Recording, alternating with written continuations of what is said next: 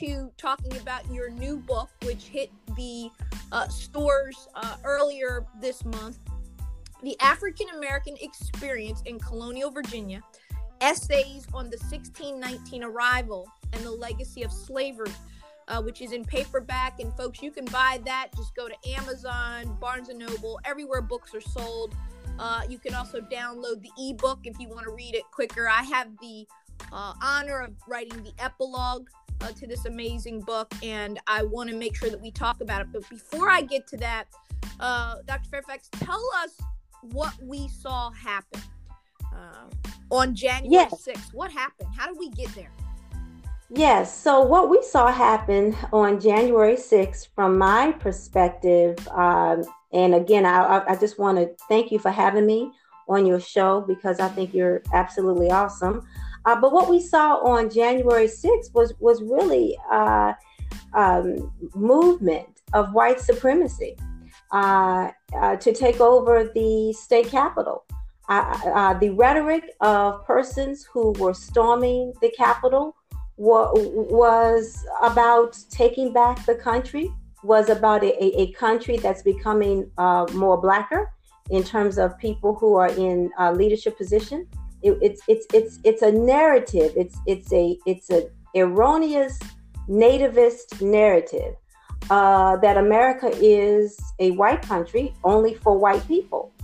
And this really underscores the 1776 Commission report that I'm still reading, that minimizes and exorcises Black people, Aboriginal people we call Native American, and any other group from the founding of America. And so that's really what we saw.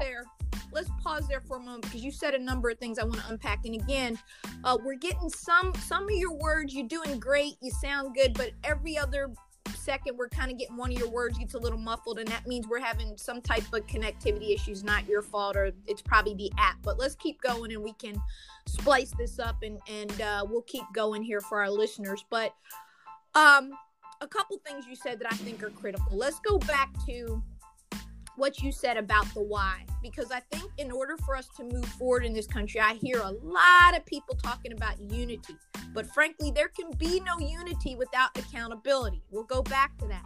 But I think what you're saying is critical, that there was and is a narrative that has been told going back to 1607, which is the founding of Virginia, right? The colony, 1607.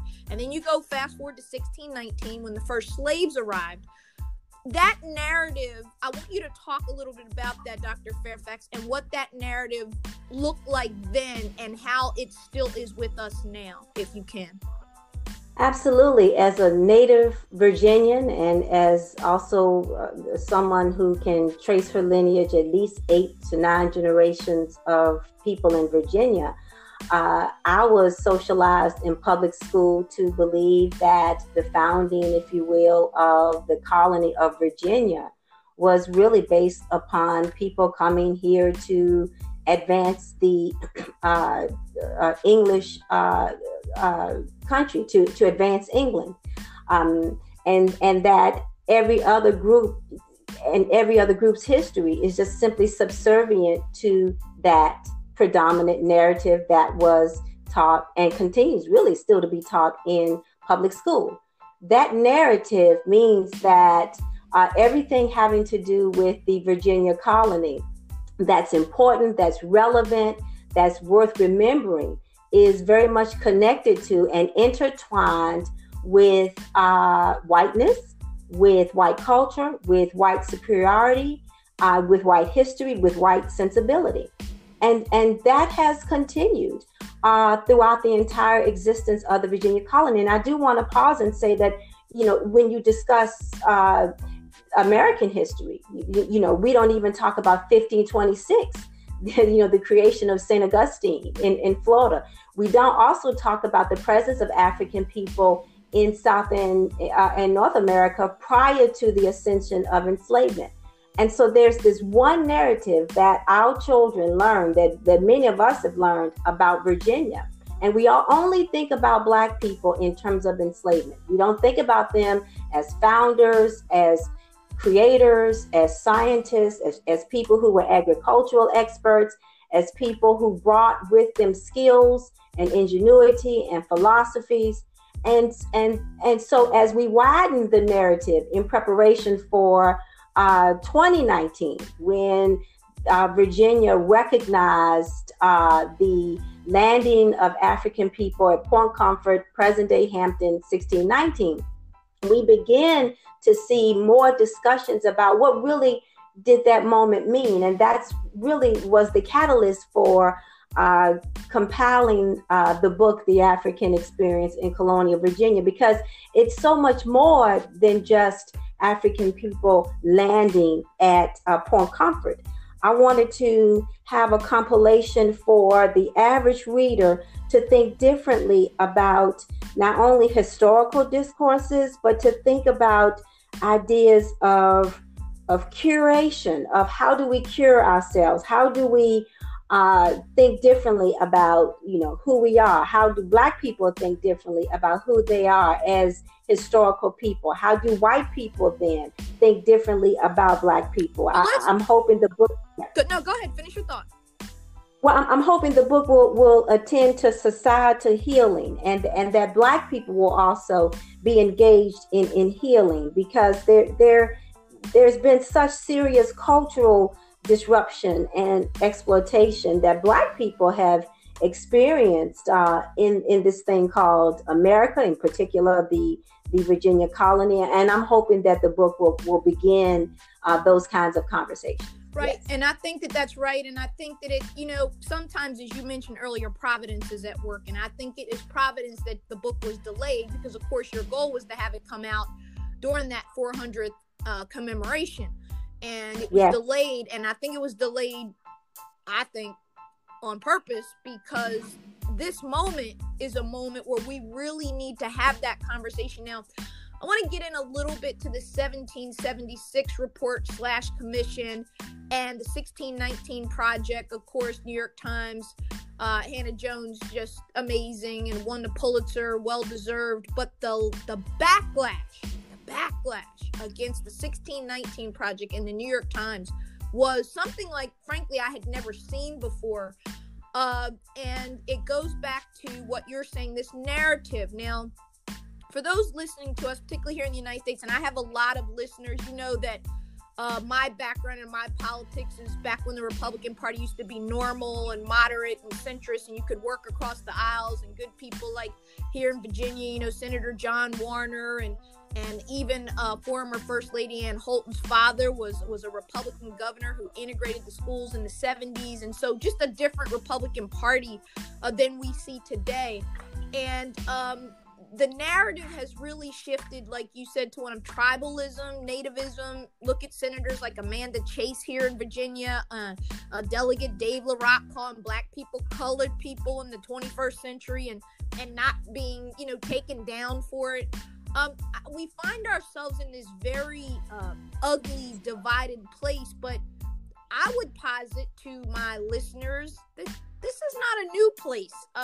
Maybe it was undercover for a while, but Donald Trump ripped the cover off. And I want you to talk about that a little bit as we get into this 1776 report that has, frankly, all historians of value and worth and that are notable and respected in this world outraged. Talk a little bit about what Donald Trump did to uncover, if you will, this new tribalism, white nationalism, domestic terrorism that we've seen, Dr. Fairfax. You thank you for providing that comment that he simply ripped off the veil, because so many people are willing to lay it all at his feet, and I am not, because I agree.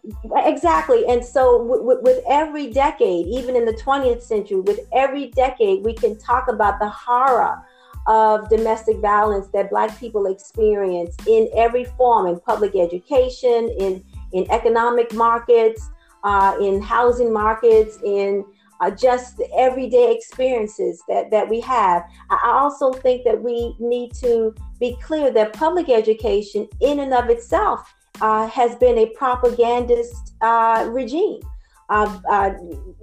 Textbooks have been written from certain perspectives, necessarily not our perspective, not anything with regards to African-centeredness or Black perspectives or critical race theory.